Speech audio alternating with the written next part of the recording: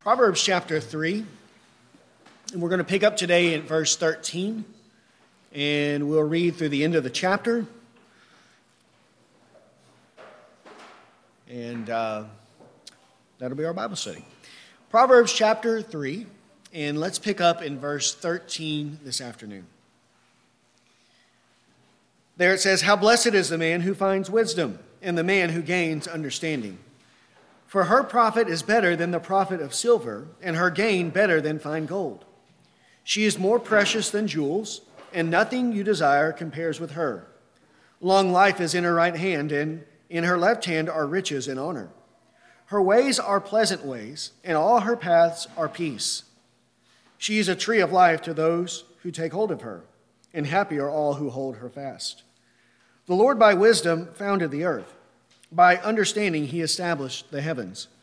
By his knowledge the deeps were broken up, and the skies drip with dew. My son, let them not vanish from your sight. Keep sound wisdom and discretion, so they will be life to your soul, and adornment to your neck. Then you will walk in your way securely, and your foot will not stumble. When you lie down, you will not be afraid. When you lie down, your sleep will be sweet. Do not be afraid of sudden fear, nor of the onslaught of the wicked when it comes. For the Lord will be your confidence, and will keep your foot from being caught. Do not withhold good from those with whom it is due, when it is in your power to do it. Do not say to your neighbor, 'Go and come back, and tomorrow I will give it,' when you have it with you. Do not devise harm against your neighbor when he lives securely beside you. Do not contend with a man without cause, if he has done you no harm. Do not envy a man of violence, and do not choose any of his ways.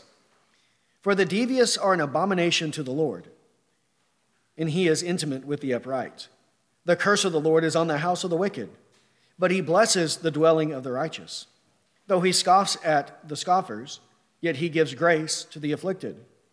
The wise will inherit honor, but fools display dishonor." Let's pray. Father, we come to you, Lord, asking, Lord, for you to teach us your wisdom. And, Lord, to teach us to view this world in the proper way. Lord, in light of eternity, in light of the day of judgment. Lord, may the wisdom of salvation that is found in your word be more valuable to us than anything on this earth. Lord, may we want and desire it more than anything in this life. Lord, seeing that there is the blessing of salvation. Lord, all of the blessings, Lord, the spiritual blessings in Christ Jesus are given to those, Lord, who have your salvation. So, Lord, I pray that we would see this and that we would desire it more than anything else, that we would seek after it, Lord, more than gold and silver. And, Lord, that it would be sweeter to us than honey from the honeycomb. So, Lord, teach us from your word this afternoon, and it is in Christ's name that we pray. Amen. Okay, well, we are continuing our study of the book of Proverbs.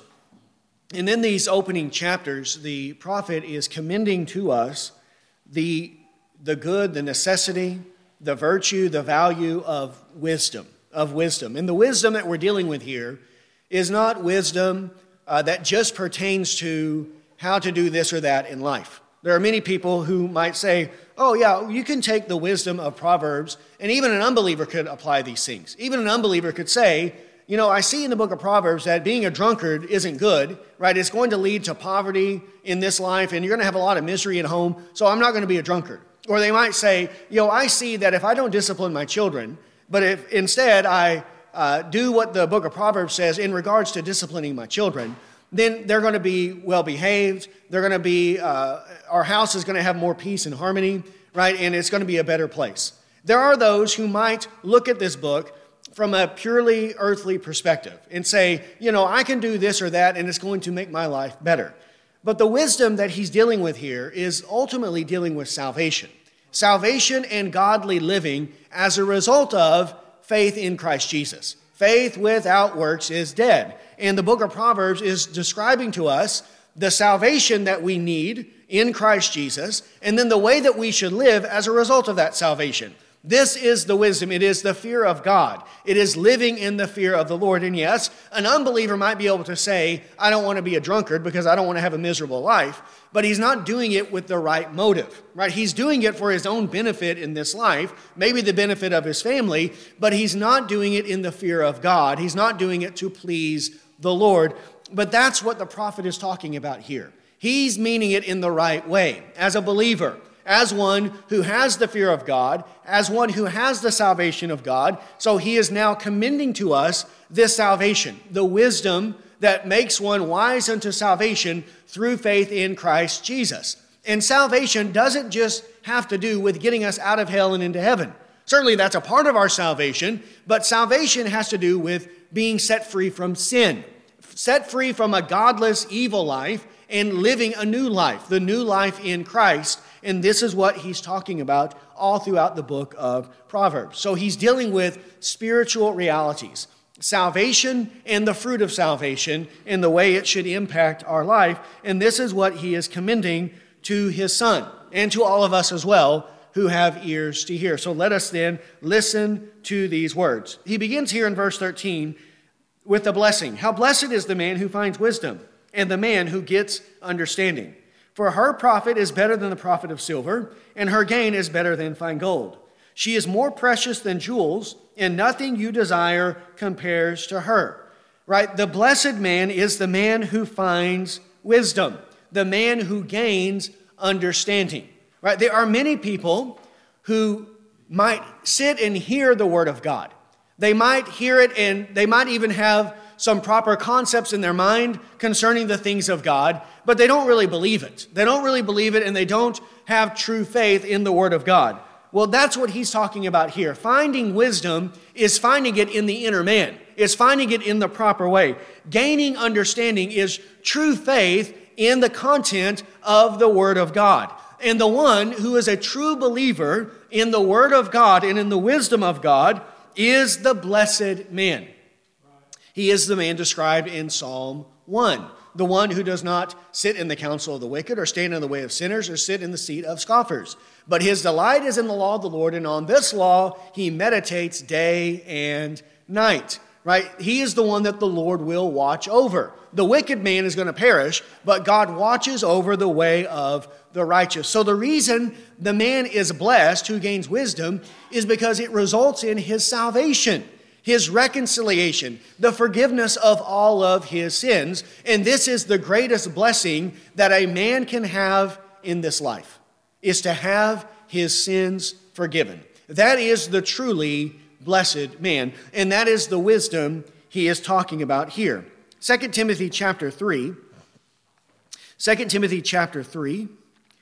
verses 14 and 15. This is the wisdom that Timothy knew, that he was taught by his mother and his grandmother. And it is the wisdom that leads to salvation through faith, which is in Christ Jesus. 2 Timothy 3, 14 to 15. He says, you, however, continue in the things you have learned and become convinced of, knowing from whom you have learned them, and that from childhood you have known the sacred writings, which are able to give you the wisdom that leads to salvation through faith, which is in Christ Jesus. Right here, not only has he learned these things, but he says you have become convinced of them. He knows that these things are true. He believes them. So it's not just that he merely was taught the Bible as a child, but he came to be convinced of it, to believe it. That is the same as chapter 3:13. He found wisdom. He gained understanding because he was convinced that what the Bible teaches is true. What the Bible teaches is true, and I need to believe this for my salvation, for the forgiveness of sins. And that is the wisdom that he knew. He calls it the wisdom that leads to salvation through faith in Christ Jesus. This is the wisdom that men need, to know how to have their sins forgiven. That is man's greatest dilemma. He is a wicked man, a sinful man, who will stand before a holy God on the day of judgment. And he will give an account of everything that he's done in this life. all of his deeds, all of his thoughts, all of his words, all of his attitudes, he will answer to God. And what he needs more than anything else is to have his sins forgiven. And when we have that, then we are a blessed man, and that's what he's talking about here. That's why he says her profit is better than the profit of silver. The gain is better than the gain of gold. She's more precious than jewels. Yes, there is some benefit in gold and silver and jewels, but that benefit only relates to this present life. Because naked we come into the world, and naked we will depart. Right? We come in with nothing, and we leave with nothing. So whatever we gain in terms of gold and silver and jewels, we have those things in this life, and they may give us access to more comforts, to more pleasures, to a better life now, but we don't take those with us to the day of judgment. But the wisdom that we gain from the Word of God, it prepares us for the day of judgment. That is the whole purpose of it, is to prepare us before the day of judgment so that we might stand before God in a proper way and so that we might enter into the kingdom of God. It has benefit and value that goes beyond this life into the life to come, and that is why it is better than gold and silver and jewels. This we see illustrated in the contrast between the rich man and Lazarus. In that situation, the rich man and Lazarus, looking at them in their life, we might say that the rich man was blessed and Lazarus was cursed. But when we look at them in the life to come, we come to see and understand that actually Lazarus was the blessed man and the rich man was the cursed man. Because all of his riches he did not take with him into the life to come. He was not able on the day of judgment to stand with his great wealth and barter with God and bribe God and pay God off so that God would get him into heaven. He came into the world with nothing, he left with nothing, and he stood before God in his sin. Whereas Lazarus, because he knew the wisdom of God that leads to salvation through faith in Christ Jesus, he stood before God clothed not in his own righteousness, but in the righteousness of Christ. And so he was the man who was blessed. The wisdom of God is dealing with eternal realities, preparing us to stand before God on the day of judgment. And that is why the one who gains understanding of this wisdom has something that is far more valuable than gold or silver or jewels, right? Because what does it profit a man if he gains the whole world and yet forfeits his soul? What will a man give in exchange for his soul? What is there, right? What is there in this life that we could say, all of these riches that I had in this life were worth going to hell forever? Is that ever going to be the case? Even if a person gains the whole world, he has made a very foolish choice. Because even the world is not as valuable as your immortal soul. So why would you exchange your soul for the world, for gold, for riches, for jewels, for silver? It's a very, very foolish thing to do. And the one who gains wisdom and understanding knows that salvation is what we should pursue more than anything else. Yes, we should work and we should be diligent and work hard. And if God blesses us with riches, then that is good and fine. But what we should seek more than anything else is salvation. Salvation, the wisdom of God that leads to salvation. And that's why he says, nothing you desire compares to her. There's nothing in this earth that you desire that can compare to the value and worth of the wisdom of God that leads to salvation through faith in Christ Jesus. So if that is the most valuable thing that we can possess, then what should we seek? We should seek for this wisdom. But what do we often see? Aren't people more consumed with money, with wealth, with comforts, with pleasures? They will seek those things very diligently in this life, and they give little to no thought about the wisdom of God found in the Word of God. Well, we shouldn't be like that. But we have to have this eternal perspective. We have to look at these things according to the true reality. Verse 16, why is she so valuable? Long life is in her right hand, and in her left hand are riches and honor. Her ways are pleasant ways, and all of her paths are peace.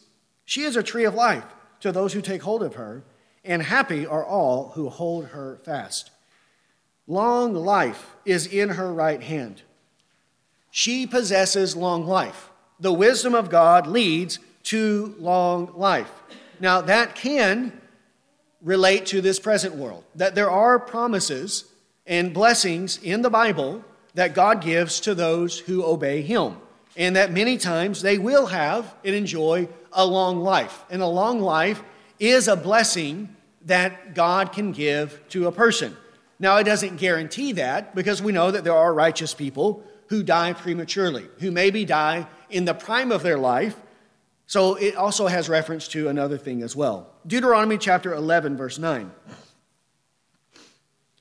We'll start reading in verse 8. Deuteronomy 11, verse 8 says, "You shall therefore keep every commandment which I am commanding you today, so that you may be strong and go in and possess the land into which you are about to cross to possess it, so that you may prolong your days on the land which the Lord swore to your fathers to give to them and to their descendants, a land flowing with milk and honey."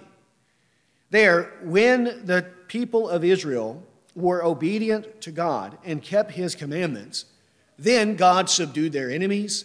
They were not being invaded. They were not being overrun with calamities, with droughts, with all of the various afflictions that God can afflict a person with. And whenever invaders aren't coming in and invading you, are you going to live a longer life than if they are invading you?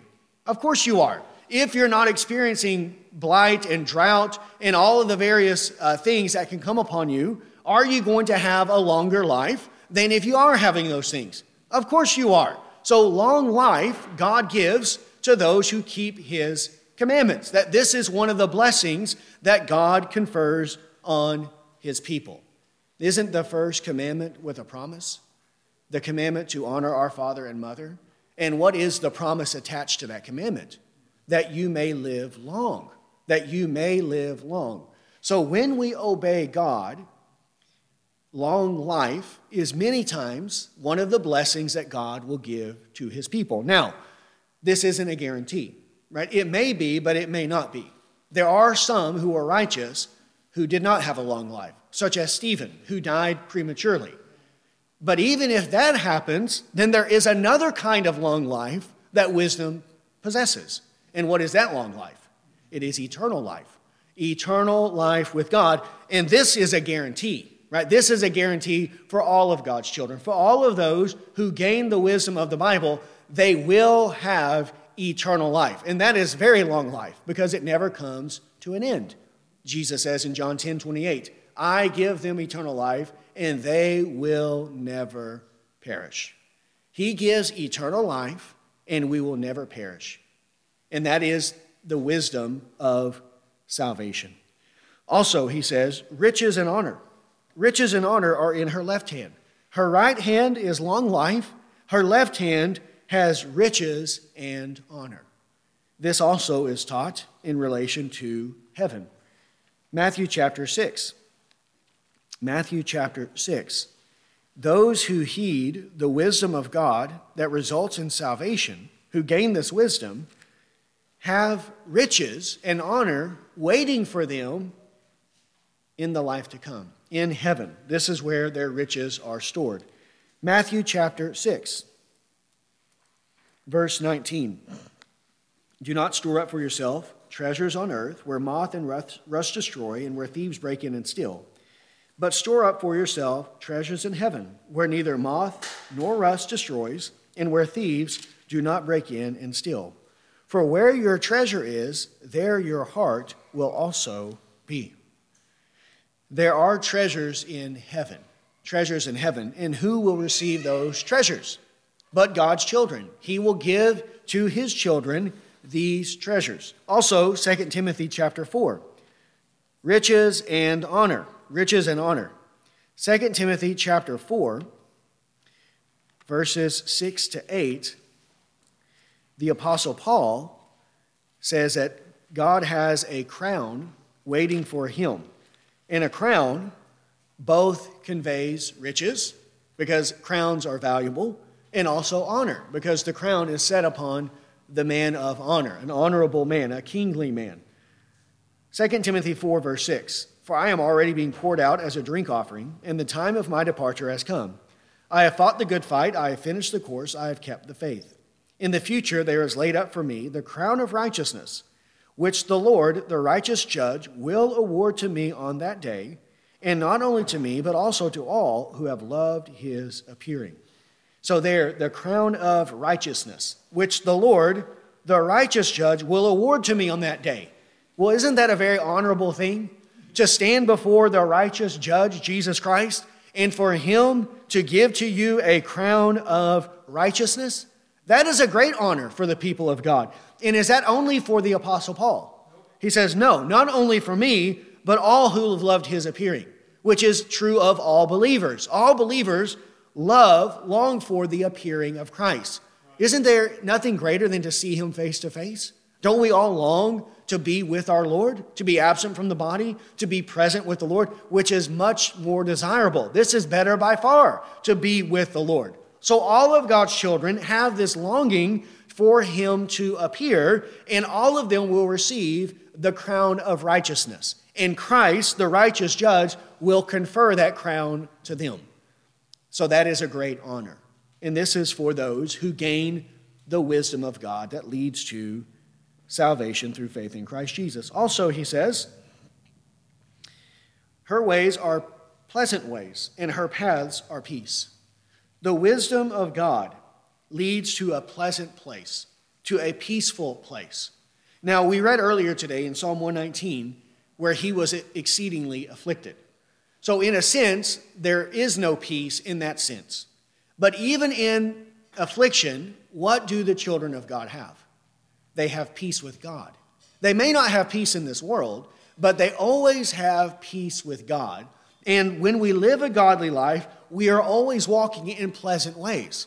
Because when we obey God, does our conscience torment us at night? When we do what's pleasing to God, are we ashamed? No, we have peace because we know that we're doing the will of God. And it lifts us up in those times. We have pleasant ways before us. She is a tree of life to those who take hold of her. A tree of life. The tree of life in Genesis chapter 2 was in the garden. And yet, whenever sin entered into the world, they were barred from the tree of life. They were cast out. Well, here, access to the tree of life is once again granted. And how is this access granted? Through Jesus Christ, through faith in Christ. When we gain the wisdom of God that leads to salvation, then we have access to the tree of life. And who is the tree of life? But our Lord and Savior, Jesus Christ. If we look in Revelation chapter 2,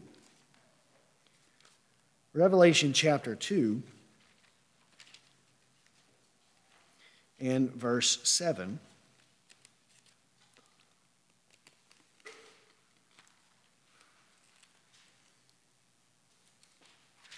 Revelation 2:7 says, "He who has an ear, let him hear what the Spirit says to the churches. To him who overcomes, I will grant to eat of the tree of life, which is in the paradise of God."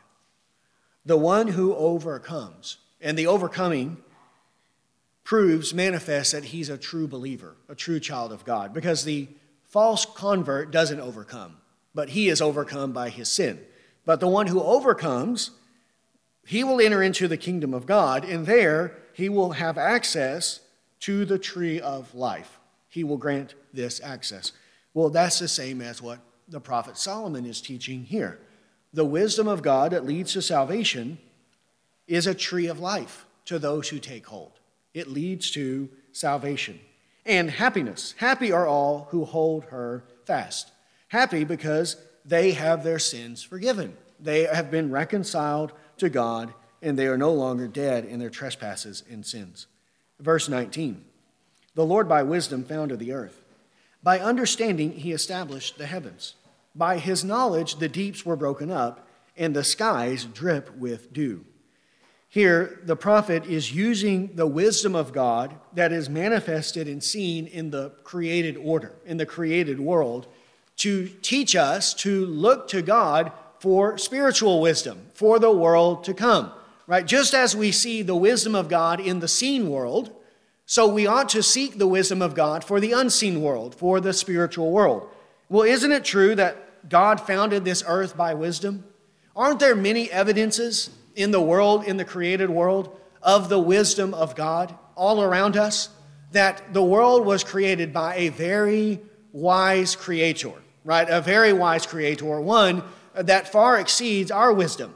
There are many people who will spend their entire life, right, to gain wisdom and understanding, knowledge of just some aspect of creation, just trying to understand the way the created order works.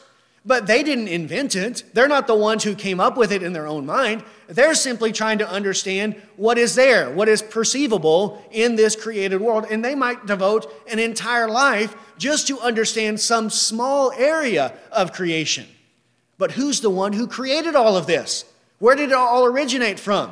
Who is the one who, for example, determined the constellations and where they would be ordered, how close the moon would be to the earth, why the earth sits on its axis, the proximity the earth is to the sun, why it rotates around the sun the way that it does, why it spins every day, right? The currents and the waves and the oceans and how all of that works together and how all these various parts of the created order are dependent one upon another in order for life to exist even on this earth. Who is the one that came up with all of this? Who established all of it? It was the Lord. By his wisdom, the earth has been established. By his understanding, the heavens are established. By his knowledge, the deeps were broken up. The skies drip with dew. All of these things came about because of the wisdom of God. And these things are perceivable. Every single day we see the wisdom of God in the created order. Well, when we see that, it should lead us to seek the wisdom of God for salvation. If God is such a wise God as to establish the earth in this way, then doesn't he have the wisdom of salvation? Shouldn't we go to him and seek his wisdom for how to have our sins forgiven? To understand the human condition? To understand our own sin? To understand who he is? Why would we go to men? Why would we trust the ideas of men and let them tell us who we are? Let them tell us how we need to live. Let them tell us how our sins can be forgiven. When we can go to the Creator and we see his wisdom all around us, we should trust him. So he's using the wisdom of God in creation to point us to the wisdom of God for redemption. The wisdom in the seen for the wisdom in the unseen. And that's what we need to look to. God's wisdom in these ways. We read about that earlier in Psalm 19. Psalm 19, the first part of Psalm 19 is talking about the revelation of God, the knowledge of God manifested in creation. And then the second part of Psalm 19, the knowledge of God manifested in the Word of God, right, in the Word. Psalm 19, verse 1, the heavens are telling of the glory of God, and their expanse is declaring the work of his hands.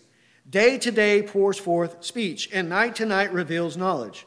There is no speech, nor are there words. Their voice is not heard. Their line has gone out throughout all the earth, and their utterance to the end of the world. In them he has placed a tent for the sun, which is as a bridegroom coming out of his chamber. It rejoices as a strong man to run his course. Its rising is from one end of the heavens, and its circuit to the other end of them, and there is nothing hidden from its heat. Don't we see these things every day? Every single day, we have reminders of the wisdom of God. And when we see these things, it should prompt us, it should motivate us to seek God for the wisdom of salvation, the wisdom of how to live a godly life, the wisdom of God found in the Word of God. Verse 21, my son, let them not vanish from your sight. Keep sound wisdom and discretion. Don't let them vanish from your sight. All right? And this would come about through our own stupidity, from our own laziness. We know what the Word of God says.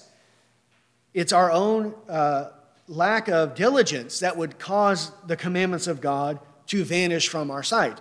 Because don't we all have Bibles? Everyone has a Bible at home, probably multiple Bibles, even digital Bibles on your phone. So if we forget what the Word of God says, whose fault is it? It's our own fault when we have it right before us. So this vanishing would be intentional. It would be willful vanishing on our part. Well, he says don't do that. The reason people don't know the Word of God is not because they don't have access. It's because they don't have the desire. They don't want it. Well, he's telling him, don't let that be true of you. Don't let it vanish from your sight. Do not wander far from God's commandments, but keep them ever in your mind, always on your thoughts. Be reading it, hearing it, memorizing it, meditating on it, day after day after day. Psalm 119, verse 10. Psalm 119, verse 10 says, with all of my heart I have sought you. Do not let me wander from your commandments. Then verse 19, I am a stranger in the earth.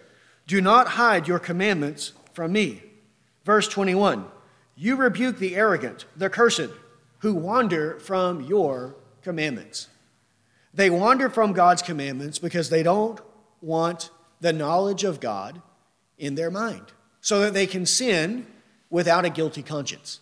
But we don't want to be like that. We want to know the will of God. We want it so that we know how to live a life pleasing to Him. So do not let them vanish from our sight. But we need to keep it. And then verse 22, so they will be life to your soul, an adornment for your neck. Then you will walk in your way securely, and your foot will not stumble. When you lie down, you will not be afraid. When you lie down, your sleep will be sweet. Do not be afraid of sudden fear, nor the onslaught of the wicked when it comes. For the Lord will be your confidence, and will keep your foot from being caught. When we believe the word of God, and we keep sound wisdom and discretion, it will be life to our soul. That's good for us. It will be adornment for our neck.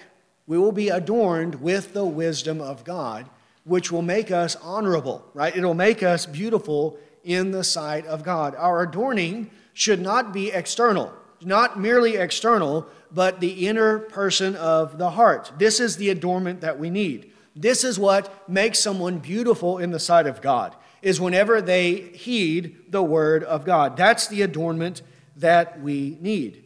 And then also, he says, you will walk in your way securely, and your foot will not stumble. When we believe and are obeying the word of God, there is security. We are stable. We're not stumbling and fumbling around. We're not falling to our own ruin and destruction. When we believe the word of God, God gives us stability so that our feet do not slip and we do not fall, even if we're in a very precarious situation. Habakkuk chapter 3.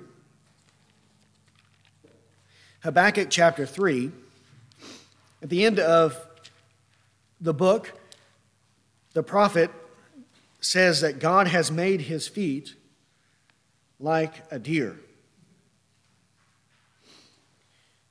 Even though God has just predicted the utter destruction of his nation by wicked people, and it's going to be very difficult to go through, yet his feet are not going to stumble because he believes in the word of God.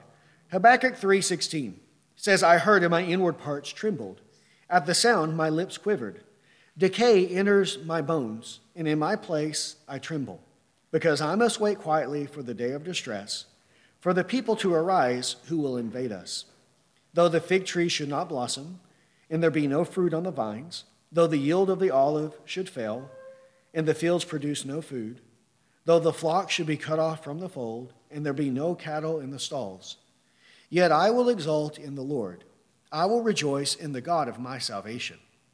The Lord God is my strength. He has made my feet like hinds' feet, and makes me walk on my high places. They're the deer, the mountain goats, these kinds of animals that live in the rocks, in the clefts of the rocks, in areas where if we were put in those places, we would quickly slip and fall, and then we'd fall off the side of a cliff, right? And we'd fall to our own ruin and destruction. We'd die right there. But you see these animals, these goats, mountain goats, these types of deer, who can run up and down these cliffs very quickly here and there, and they never slip and fall because they have feet that are made to walk around and do those kinds of things on the side of the mountains. Well, that's what he says his feet are like spiritually. Spiritually, he's going to be put in a very difficult situation. But though it is a difficult situation that they are going to endure, he's not going to slip and stumble and fall because God has made his feet like hinds feet. So he will be secure and he will be stable. This is what happens when we have the wisdom of God. No matter what we face in this life, we will be able to endure it. We will be able to persevere. It will not cause our faith to falter if we believe the word of God. He says in 24, when you lie down, you will not be afraid. When you lie down, your sleep will be sweet. Again, even when there are harsh circumstances. Many times when people are going through difficulties, sleep evades them. When they lie down at night, they're not able to sleep because their mind is consumed with whatever is going on. They're very anxious over these things. But that's not what happens to the one who believes the word of God. He's not afraid, right? He's able to sleep at night. He lies down in this way. He has sweet sleep at night because he knows his sins have been forgiven. He knows there's no condemnation for those who are in Christ Jesus. So he does not dread and fear the day of judgment, the day of evil, like the ungodly do, right? They tremble at the rustling of the leaf, but he doesn't do that. He doesn't do that because he knows his sins have been forgiven. So when he lies down, his sleep is sweet because of the knowledge that his sins have been washed away. 1 Peter 3.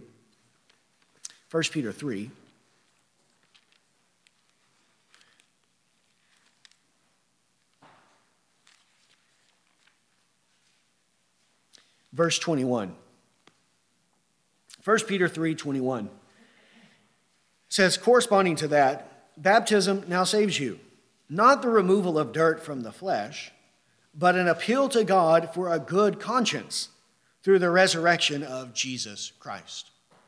Here, the baptism he's speaking of is not the water baptism, the immersion, which we should undergo and is a symbol of what Christ has done for us.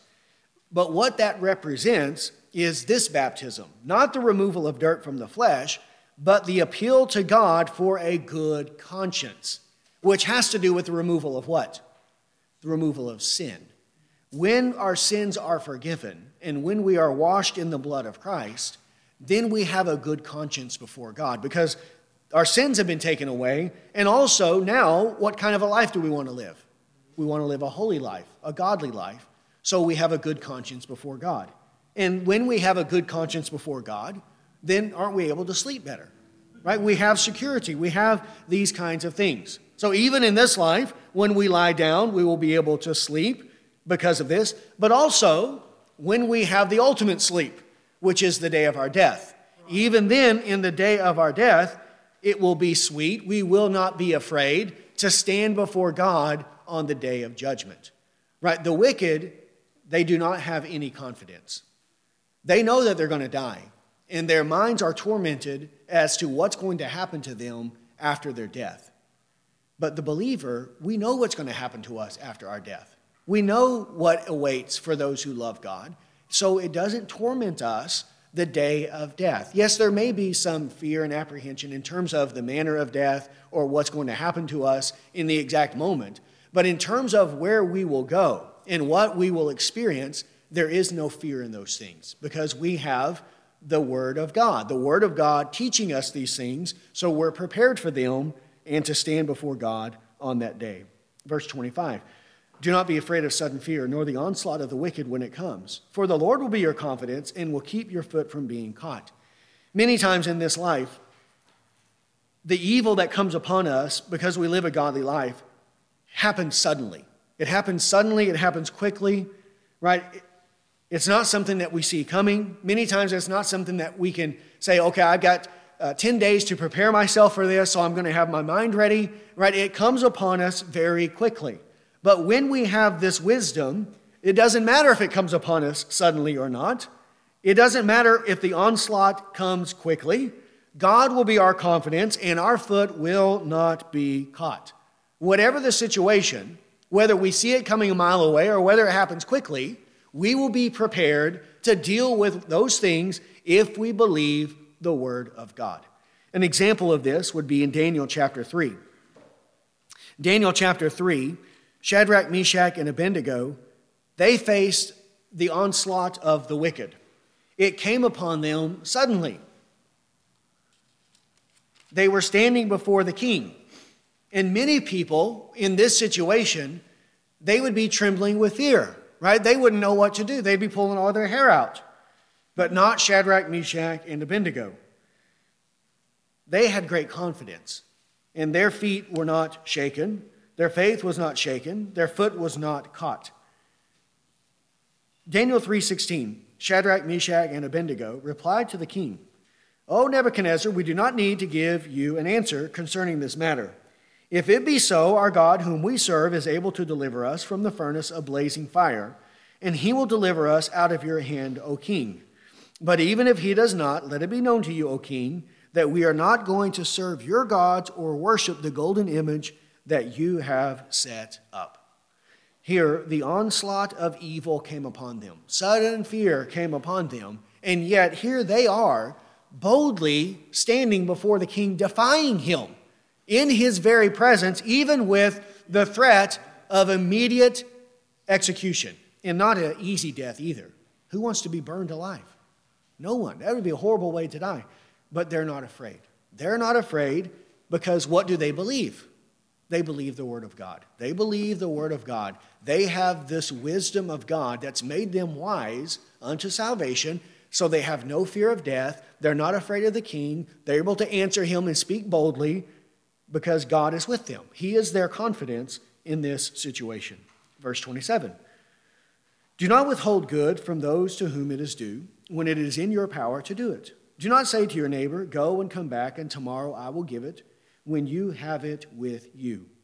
Here, in the rest of this, he's teaching the obligations to love our neighbor as ourselves, the second greatest commandment, which obligates us both to do good as far as we can, to do good to all men. And if there is some situation that comes to our attention and our neighbor needs assistance and help, then what should we do?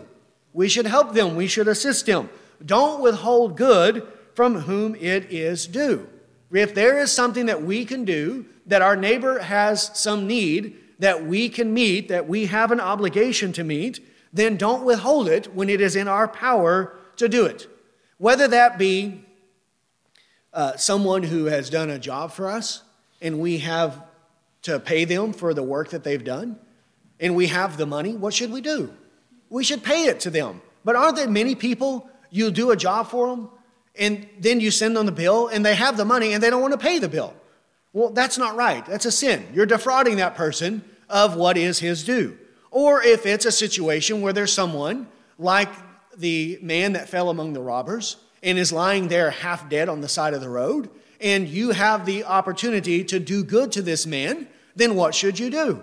You should help him. You should render aid and assistance to him and not leave him lying there half dead on the side of the road. How can you have the love of God in you if you see your fellow man in that situation and you do not come to his aid and assist him?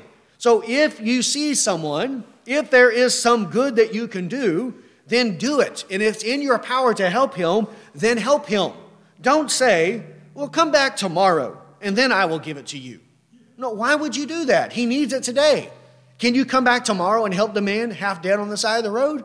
No, he'll probably be dead tomorrow. When is the time to help him? Immediately, right then, you have the power.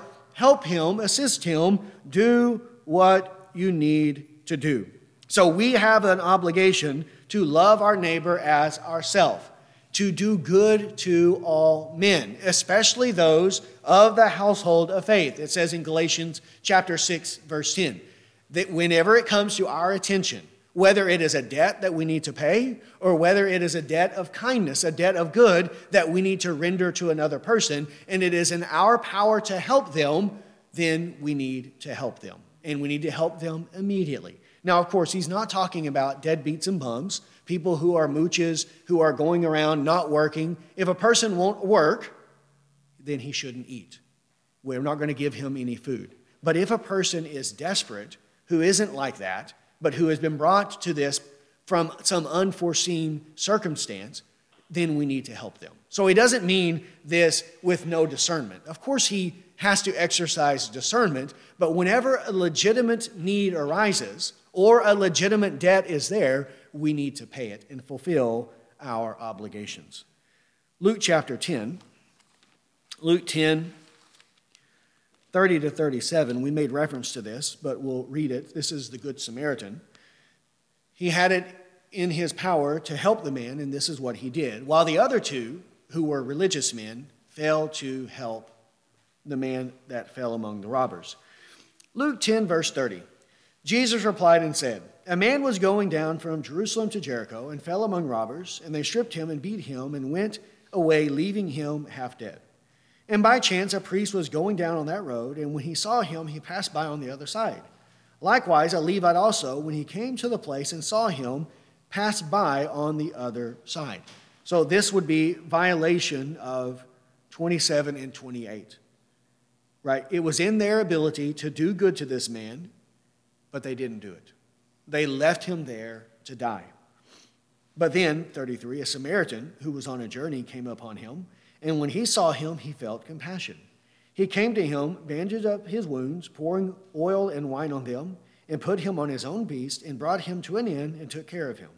On the next day, he took 2 denarii and gave them to the innkeeper, and said, "Take care of him, and whatever more you spend, when I return, I will repay you." Which of these 3 do you think proved to be a neighbor to the man who fell into the robber's hands?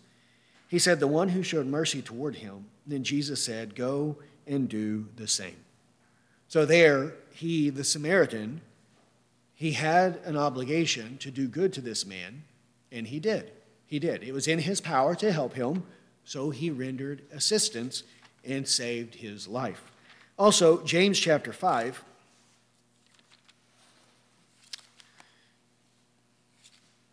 In James chapter 5,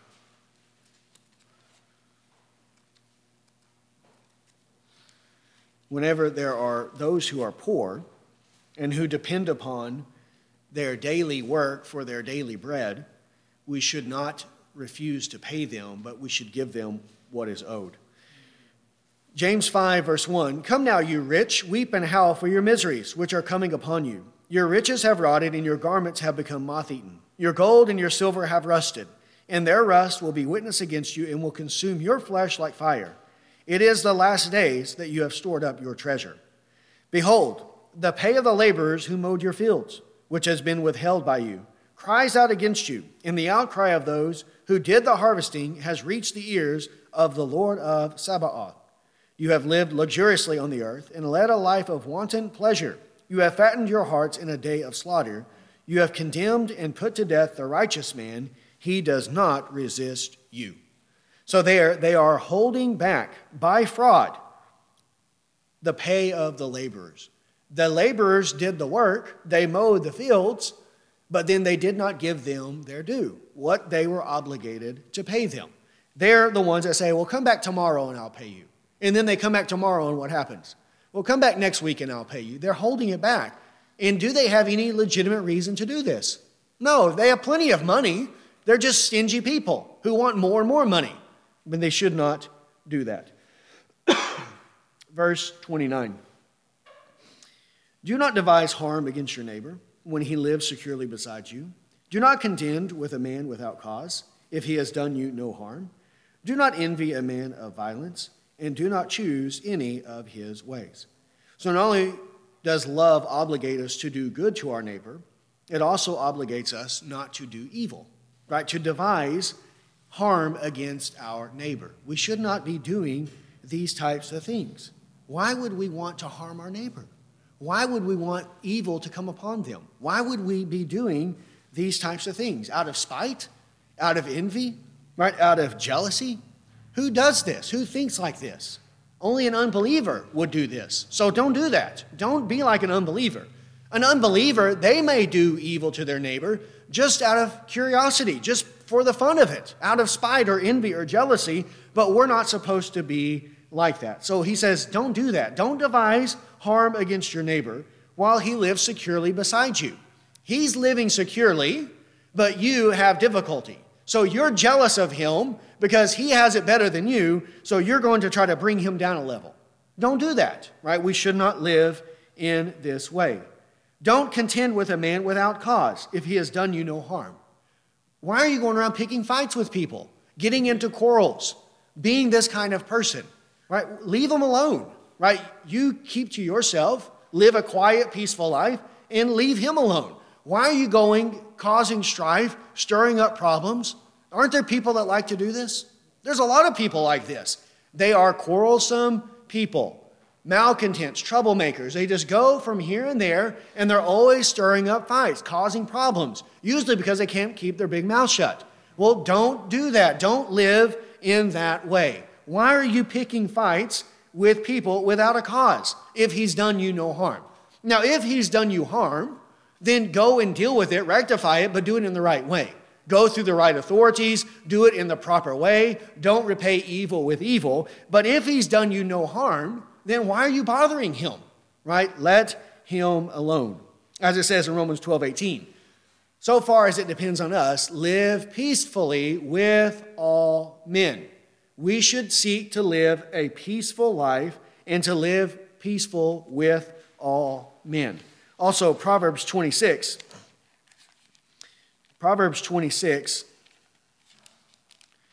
verse 17. Like one who takes a dog by the ears is he who passes by and meddles with strife, not belonging to him. You don't want to take a dog by the ears, because if you do, he's going to bite you.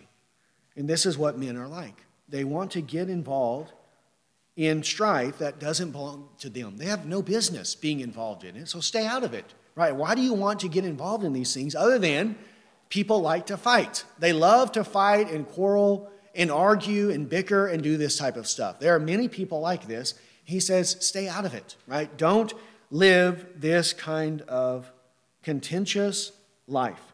Verse 31, do not envy a man of violence and do not choose any of his ways. Don't envy the man of violence, even if in his violence he becomes very wealthy, which can happen. There are violent men, ruthless men, wicked men who become very wealthy. Actually, in Psalm 73, this is exactly the problem that the prophet is dealing with, that he's confessing concerning his own life. Psalm 33,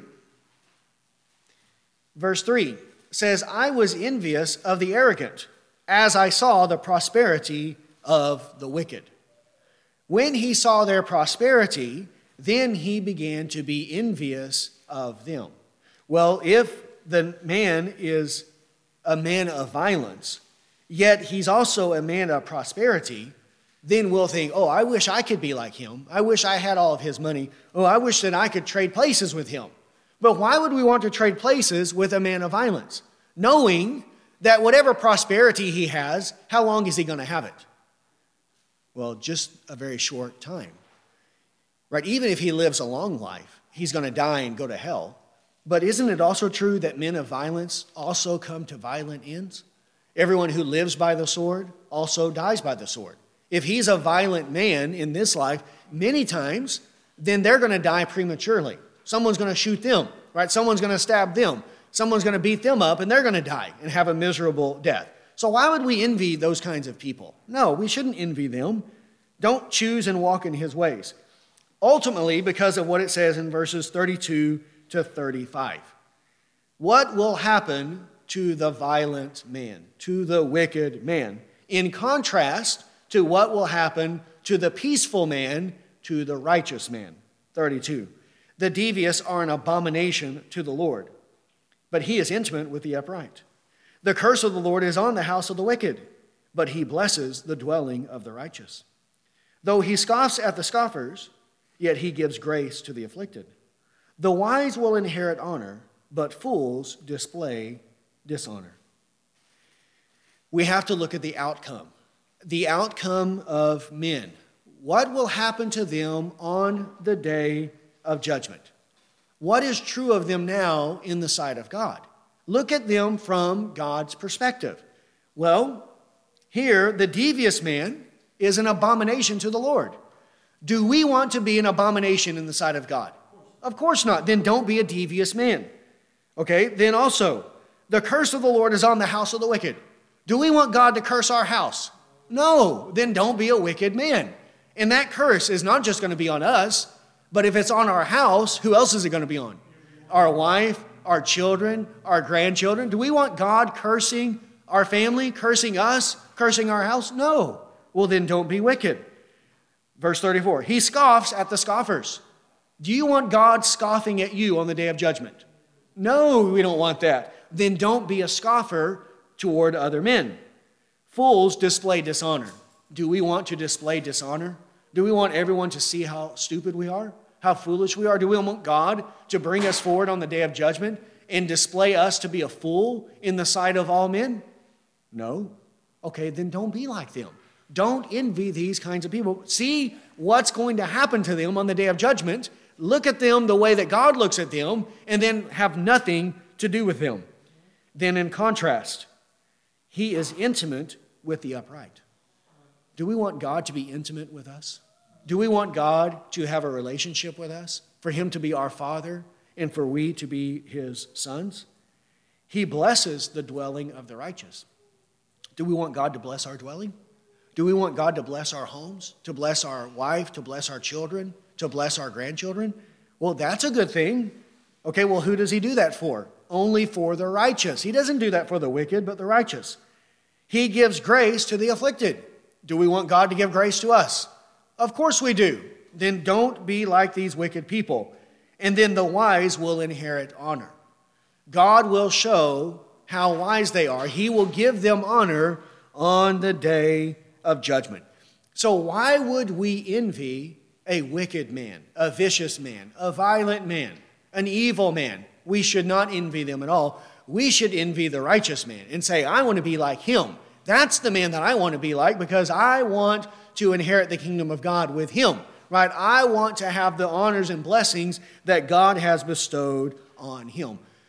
We have to look at things from this eternal perspective, from God's perspective. That's why, again, when we're talking about the wisdom of Proverbs, we're not talking about wisdom that just pertains to this life.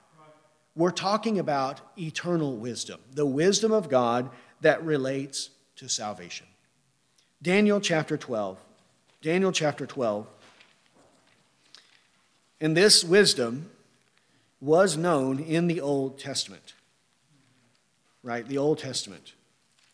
They understood and knew about eternal realities.